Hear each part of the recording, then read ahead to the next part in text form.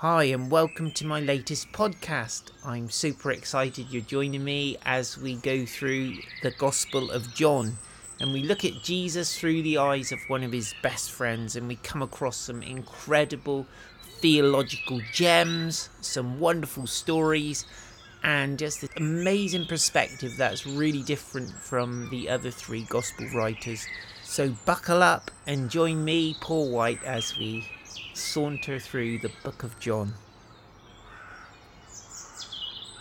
I've been hearing these stories since I was a tiny child, and I'm telling you, all these years later, they still excite me. And oh man, this is just such a classic.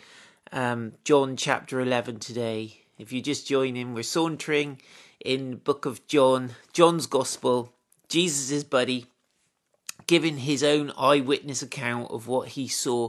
These extraordinary things that have not been even remotely matched by any other human being who's ever walked the earth. This is Jesus, at his absolute best. Here he goes. So let's pray and just welcome him. Lord, we honor you. We love you. We love these stories. We love our hearts getting warmed as we reflect on you and think about you and think of your incredible love for us, your power, your beauty, all those things. Lord, pour them into our lives today in Jesus' name. Good morning, Kathy. Great to see you. So, chapter 11, the death of Lazarus. It says in my Bible, now a certain man was ill. A certain man. He was a particular guy, Lazarus of Bethany, a friend of Jesus. The village of Mary and her sister Martha. So he was their brother. It was Mary who anointed the Lord with ointment. We haven't got to that story yet, but John's given us a little fast forwards, and that Mary is the one we're talking about. It was Mary who anointed the Lord with ointment and wiped his feet with her hair, whose brother Lazarus was ill. So the sisters sent to him, saying, Lord, he whom you love is ill. But when Jesus heard it, he said, this illness does not lead to death. It is for the glory of God, so that the Son of God may be glorified through it. Good morning, Fran. And so this is really, really interesting. So let's read on just a little bit more. Now, Jesus loved Martha and her sister and Lazarus. So there's no one in that little threesome of that family that Jesus does not love. He loves them all. It's really important we understand that. So when he heard that Lazarus was ill, he stayed 2 days longer in the place where he was. This is really interesting, isn't it? So Jesus loves this family. They are his dear, dear friends. And we see the level of connection Jesus has with them as we read on through the story. But isn't it interesting that John adds that detail? He loved this family. He loved Lazarus. He loved Mary. He loved Martha.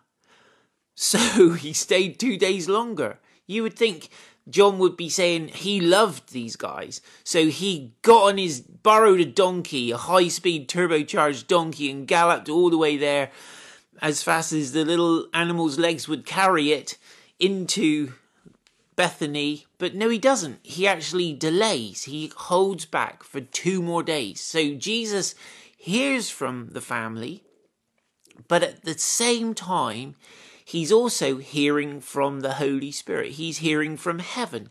He's hearing his Father's perspective on it. And the Holy Spirit is saying, no, wait. Hold back, Jesus. And don't just canter off on your little donkey to try and rescue the situation. Just hold fire. And so Jesus makes this statement. He says, this illness does not lead to death. Well, as we read the story, it kind of certainly does lead to death. But Jesus is saying, it doesn't. This isn't where it finishes. This isn't the end of the story. It is for the glory of God, so that the Son of God may be glorified through it. Now, I would dare to suggest that there are times when our hearts are deeply moved. Morning, Pauline. Our hearts are deeply moved over someone we love and their situation. And our natural response is, I need to go to them. And there's something I would tend towards that as my default anyway, let's go while we think of it.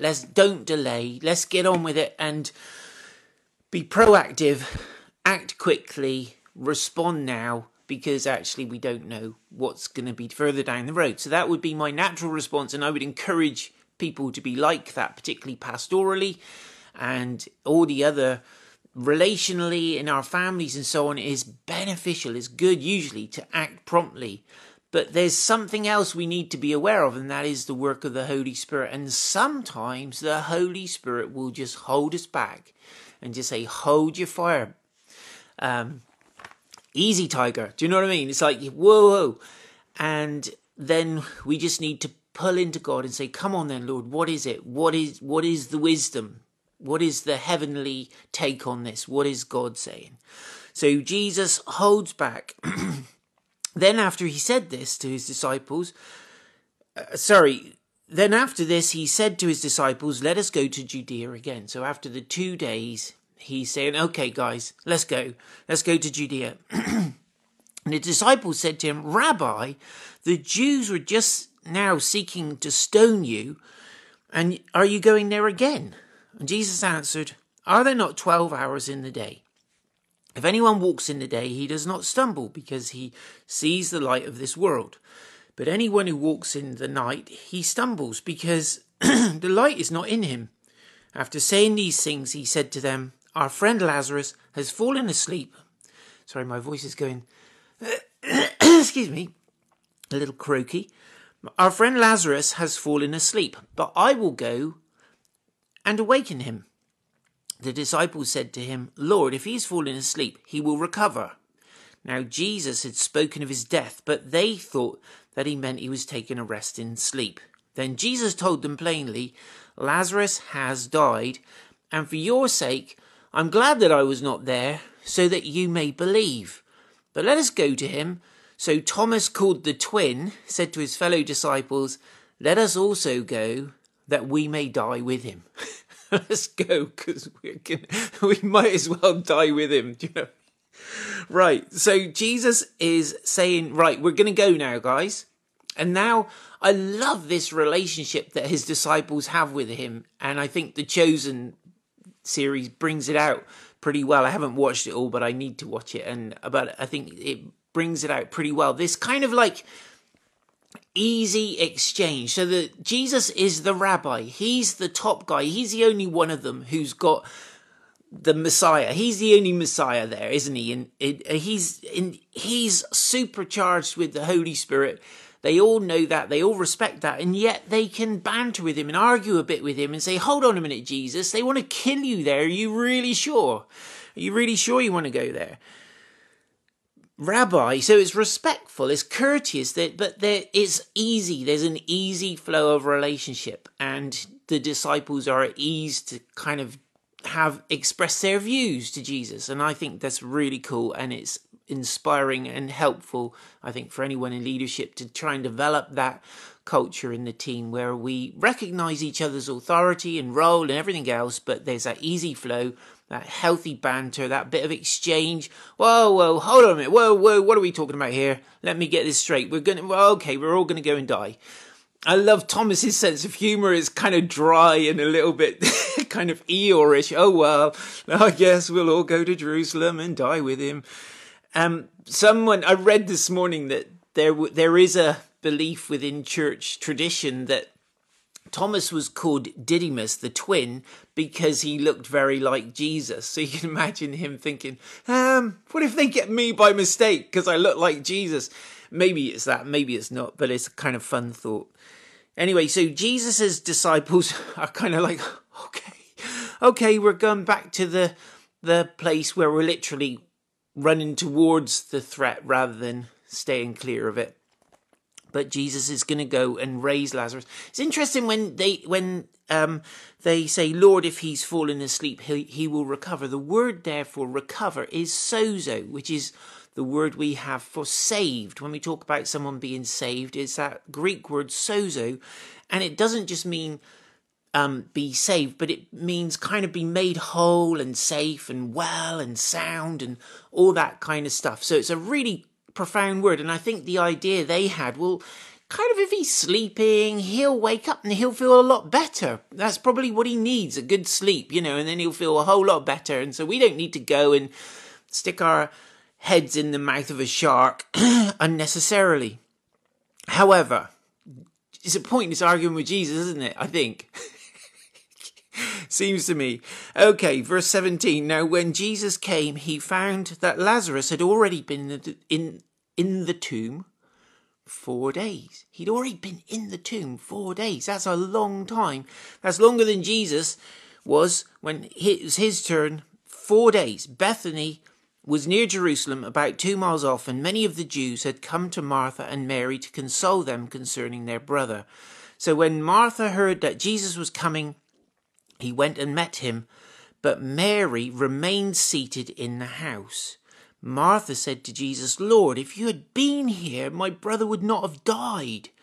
But even now I know that whatever you ask from God, God will give you. And Jesus said to her, your brother will rise again. Martha said to him, I know that he'll rise again in the resurrection on the last day. Jesus said to her, I am the resurrection and the life. Whoever believes in me, though he die, yet shall he live. Wow. How many funerals have you been to where they read that out? That is a beautiful scripture, isn't it? Jesus is saying, I personally am the resurrection and the life. It's not like I have the power to raise him from the dead. I am the resurrection and the life. I am it. It's all me. Here we go. I'm the resurrection and the life. Whoever believes in me, though he die, yet shall he live. And everyone who lives and believes in me shall never die. Do you believe this? She said to him, yes, Lord. I love Martha. Listen to her. Listen to this statement. Yes, Lord, I believe that you are the Christ, the Son of God, who is coming into the world. Wow. She didn't have any doubts in her mind. Number one, that Jesus could perfectly well raise Lazarus from the dead now. She was a woman of faith. Let's never underestimate Martha, for goodness sake. All the Martha haters, slap yourself right now. She is a woman of God. She's a friend of Jesus. She knows him well. And she's got clear insight into who he is, who is true, what his true identity is, and that he is the Christ, the anointed one, the Messiah. Now, Peter, when he said, you're the Christ, the Son of the living God, Jesus gave him a gold star and said, well done, Peter, you're the rock. On this rock I build my church. When Martha says it, Jesus just kind of doesn't even say anything. He doesn't say, hey, well done, sister, you got it, baby. He just kind of seems to pass over it. I kind of think, oh my, Martha, she's really got it. She's a woman of revelation and insight. Right, I need to press on. So when she had said this, she went and called her sister Mary, saying in private, the teacher is here and is calling for you. Now I suspect the house was full of people, everyone weeping and wailing, and oh, this is a tragedy. All dressed in black, and kind of Mary sat there in dignified silence in a room on her own. Martha goes to get her and says, Mary, the teacher's here and he's asking for you. I love it as well. This is a really good statement that David Guzik brings out. He says that the rabbis did not teach the women, and yet for Martha and Mary, he was the teacher. He was the one who taught them. Mary used to sit at his feet, didn't she, and listen with just rapt attention while Martha was clattering about in the kitchen doing the food. Mary was just absolutely rapt, listening to Jesus, enjoying his teaching. This was a teacher who taught women. Come on. Anyone who's a bit iffy about that, Jesus was the friend of women and men. And these ladies, whatever age they were his friends. They were his companions and part of his team and part of his crew. So the teacher's here and is calling for you. And when she heard it, she rose quickly and went to him. Now, Jesus had not yet come into the village, but was still in the place where Martha had met him. So he's kind of loitering out in the outside area somewhere, outside the village. Because he knows when he gets in there, it's going to be full on. Everything happening all at once. And so when the Jews who were with her in the house, consoling her, saw Mary rise quickly and go out, they followed her, supposing she was going to the tomb to weep there. Now, when Mary came to where Jesus was and saw him, she fell at his feet. Got to bear in mind, this weeping and mourning, a house full of people, we're in day 4 now of this. This is a proper sadness moment. This is a sad party, isn't it? This is a house full of grief where everyone's oh my, and they're really committed to this, and they've been doing it for 4 days, and they're going strong. Now, when Mary came to where Jesus was and saw him, she fell at his feet, saying to him, Lord, if you had been here, my brother would not have died. And when Jesus saw her weeping, and the Jews who had come with her also weeping, he was deeply moved in his spirit and greatly troubled. Now, in my book, I talk a bit about this. Someone pointed out to me once that where it talks about Jesus being deeply moved, the word can be used for the snorting of a horse. It's like that. And this is a war horse snorting, which I would imagine when they snort, it kind of invokes terror in the enemy as these powerful animals with their super powerful horsemen on top with their spears and swords and armor and everything comes towards you, and this animal snorting is a moment of whoo. And when Jesus snorts, this is not just because he's got hay fever or catarrh. This is Jesus in a moment of where he's deeply moved in his spirit and troubled. This is profound. Jesus is a human being. He's full of the Holy Spirit. This is the Holy Spirit shaking him and moving him deeply as he meets Mary. So when he saw her weeping, and the Jews who had come with her also weeping, he was deeply moved in his spirit and greatly troubled. And he said, Where have you laid him? And they said to him, Lord, come and see. Jesus wept. So the Jews said, See how he loved him. But some of them said,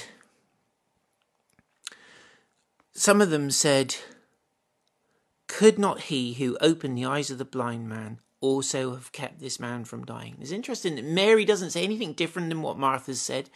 She says, Lord, if you had been here, my brother would not have died.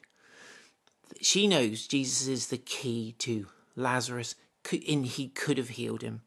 But now, 4 days in the grave, it seems like that bird has flown, that ship has sailed, doesn't it? But here we go, Jesus is saying, Where have you laid him? So they take him there.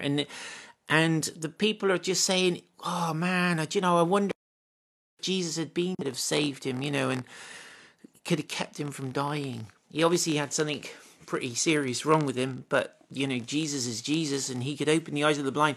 I mean, really, a miracle. I say it, a miracle is a miracle. A big miracle is as impossible as a small miracle. Surely, by very definition, a miracle is something we can't do ordinarily by ourselves. We certainly couldn't make unless we were a skillful optical surgeon, we couldn't give someone their sight back. But we can pray for them, and God can do it. And Jesus said, and so Jesus is the one who can do the big miracles and the small miracles. He can heal someone's back pain. He can raise someone from the dead. He can bring someone out of a coma. He can multiply food. He can do all these things. And my job, part of my job, is to galvanize God's people to a place where we actually believe that stuff and are willing to have a go and step out and say, Come on then, Lord, let's see you do it. Let's see you do it. I believe you're with me. I believe you've called me. I believe you filled me with your Holy Spirit. Right. Come on then. Where's the Lord God of Elijah? Anyway, let's move on, or else we'll never get there. Verse 38, Then Jesus, deeply moved again, came to the tomb. It was a cave, and a stone lay against it, like the one in front of Jesus' tomb when he was in a tomb. Jesus said, Take away the stone. Notice he doesn't just flick it to one side, because it's a little stone. It's a big stone. It needs some people to move it. And so he says, Take away the stone. Martha The sister of the dead man said to him, Lord, by this time there will be an odour, for he has been dead 4 days. I mean, obviously he was in a coolish kind of place, like a rock tomb, which was probably one of the cooler places you could be in Judea at the time. But nonetheless, the decomposition has already started, and let's not even think about what will be going on inside a dead man's body by that amount of days in a warm climate. Jesus said to her, Did I not tell you that if you believed, you would see the glory of God? Come on, that is a really cool rebuke. Didn't I tell you that if you believed, you would see the glory of God? Let's just take that on board for ourselves. Lord, I believe. Let me see the glory of God. I believe. Let me see the glory of God. Amen. And so they took away the stone, and Jesus lifted up his eyes and said, Father, I thank you that you have heard me. Then a side note, I know that you always hear me, but I said this on account of the people standing around, that they may believe you sent me. And when he had said these things, he cried out with a loud voice, Lazarus, come out. The man who had died came out, his hands and feet bound with linen strips, and his face wrapped with a cloth. Jesus said to them, Unbind him and let him go. You would never forget seeing that, would you, in your whole entire life? As long as you lived, you would never forget seeing a dead man coming from this dark recesses of this rock-hewn tomb, wrapped in cloth, kind of staggering around, unable to see where he's going. And does he still smell dead? Did all that smell suddenly just go when Jesus commanded? I don't know. I can't imagine he smelled that great being wrapped in... Anyway, there he is, coming out of the tomb, wrapped in linen strips, his hands and feet bound. What was he doing? Kind of like a little pogo jump. I mean, this is for real. This really happened. This is Jesus. Oh, my life. Jesus doing what he does. He raises the dead. He is the resurrection and the life. It's like, if Jesus had said those statements to Martha, and then, just in the course of a normal day, they would have been remarkable. But to then literally demonstrate his power and supremacy and authority over death in front of this huge crowd of people. Because I would imagine as they all went to the tomb, probably half the village came as well. There was a big crowd there. And Jesus, he's so calm, isn't he? Roll away the stone. He knows exactly what's going on here. He knows exactly what's about to happen. He lifts up his eyes and he says, Father, thank you that you hear me. He says, thank you that you always hear me. I love that. Oh, man. Do we have that confidence? I think we can have. I think we can have that same confidence that you always hear me, Lord. Anyway, right, let's press on. Verse 45, many of the Jews therefore... So anyway, Jesus says, unbind him and let him go. Come on, guys, don't just stand there with your mouths open, although it is an amazing moment. You can imagine people with their phones now, wouldn't they? Selfie in front of the dead guy just coming out of the tomb. Whoa, Jesus, let's get you in as well, because you did it. Woohoo! But yeah, anyway, unbind him. Get the guy free. Don't just have a... kind of the curse of the mummy kind of following you around everywhere you go. Let's get this guy out of these things and free to go and live his life. Important to say, though, that Lazarus did die. He went on to die. He's not still alive now. So this wasn't like the resurrection as in the final resurrection where we get a new body. We're like Jesus. But this is a Jesus raising him from the dead to live a number more years and to live his life and probably tell everyone he met this incredible story about how he was dead and now he's alive. Righty-ho, so verse 45, many of the Jews therefore had come with Mary and seen what he did, believed in him, but some of them went to the Pharisees and told them what Jesus had done. So the chief priests and the Pharisees gathered the council and said, what are we to do? For this man performs many signs. If we let him go on like this, everyone will believe in him. And the Romans will come and take away both our place and our nation. But one of them, Caiaphas, who was the high priest that year, said to them, "You know nothing at all, nor do you understand that it is better for you that one man should die for the people, not that the whole nation should perish." He did not say this out of his own accord, but being high priest that year, he prophesied that Jesus would die for the nation, and not for the nation only, but also to gather into one the children of God who are scattered abroad. So it wasn't just, so John is really emphasizing that point that Jesus made in the previous chapter, that I have other sheep who are not of this particular sheepfold. They're not Jewish. They're not part of the Israel nation, but they are, I'm going to gather them together. So John is really, so this high priest says, oh, come on. It's better that we just let this one guy be the fall guy, let him take the hit for the whole nation. We'll get him and we'll arrest him, silence him. And then it's better that happens than we all get in trouble from the Romans. And so what John says, this guy was actually prophesying but didn't realize it. And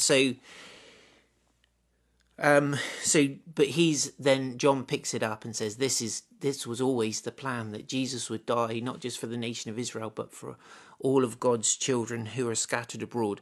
So from that day on, they made plans to put him to death. Jesus, therefore, no longer walked openly among the Jews, but went from there to the region near the wilderness to a town called Ephraim, and there he stayed with the disciples. Now the Passover of the Jews was at hand, and many went up from the country to Jerusalem before the Passover to purify themselves. They were looking for Jesus, and saying to one another as they stood in the temple, "What do you think? Will he not come to the feast at all?" Now the chief priests and the Pharisees had given orders that if anyone knew where he was, he should let them know, so that they might arrest him. So Jesus is the talk of the town. He's the hot gossip. Everyone wants to know whether he's going to be there at the great feast. He's the one everyone's interested in. Meanwhile, the chief priests have sent the word out that if anyone knows where Jesus is, they're to let the chief priests know, so that they can kill him. But what an incredible story, isn't it? Lazarus raised from the dead. Oh my goodness. So what's the takeaway one for us today? Maybe this one. Did I not tell you that if you believed, you would see the glory of God? Come on.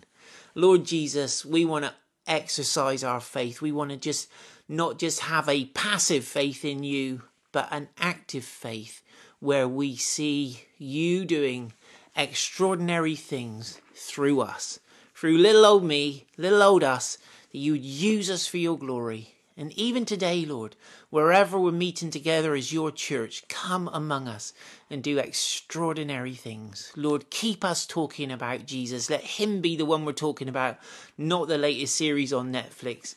In Jesus' name, amen. Have a stunning day, you guys. Nice to see you, George and Alistair, Kathy. God bless you all.